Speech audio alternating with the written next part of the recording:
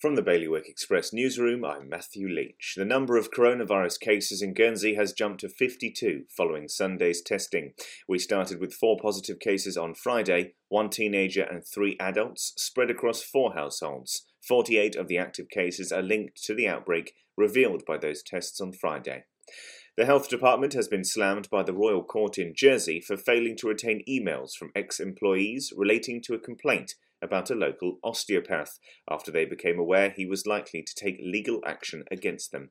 Meanwhile, a police investigation into 4 Jersey nursing home executives who allegedly broke lockdown rules while in the Isle of Man has been discontinued. The group arrived on the 17th of June to discuss increasing the number of beds at their Isle of Man home in order to accommodate residents from Abbotswood Home, which is owned by a different care group and was at the time linked to 20 deaths from COVID-19 in the island. And Guernsey's second lockdown has a stronger emphasis on wearing masks this time round. During the broadcast media briefing, all members of the Civil Contingency Authority have been wearing face coverings, with Public Health Director Dr. Nicola Brink now saying that they are strongly recommended.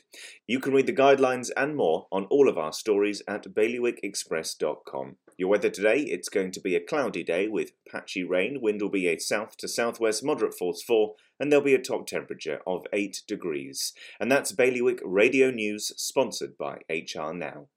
HR Now is Jersey's leading provider of outsourced HR services. It's their guiding principle to deliver HR solutions that are fully compliant, creative and commercially focused. HR Now, your one-stop shop for anything HR related. See hrnow.je.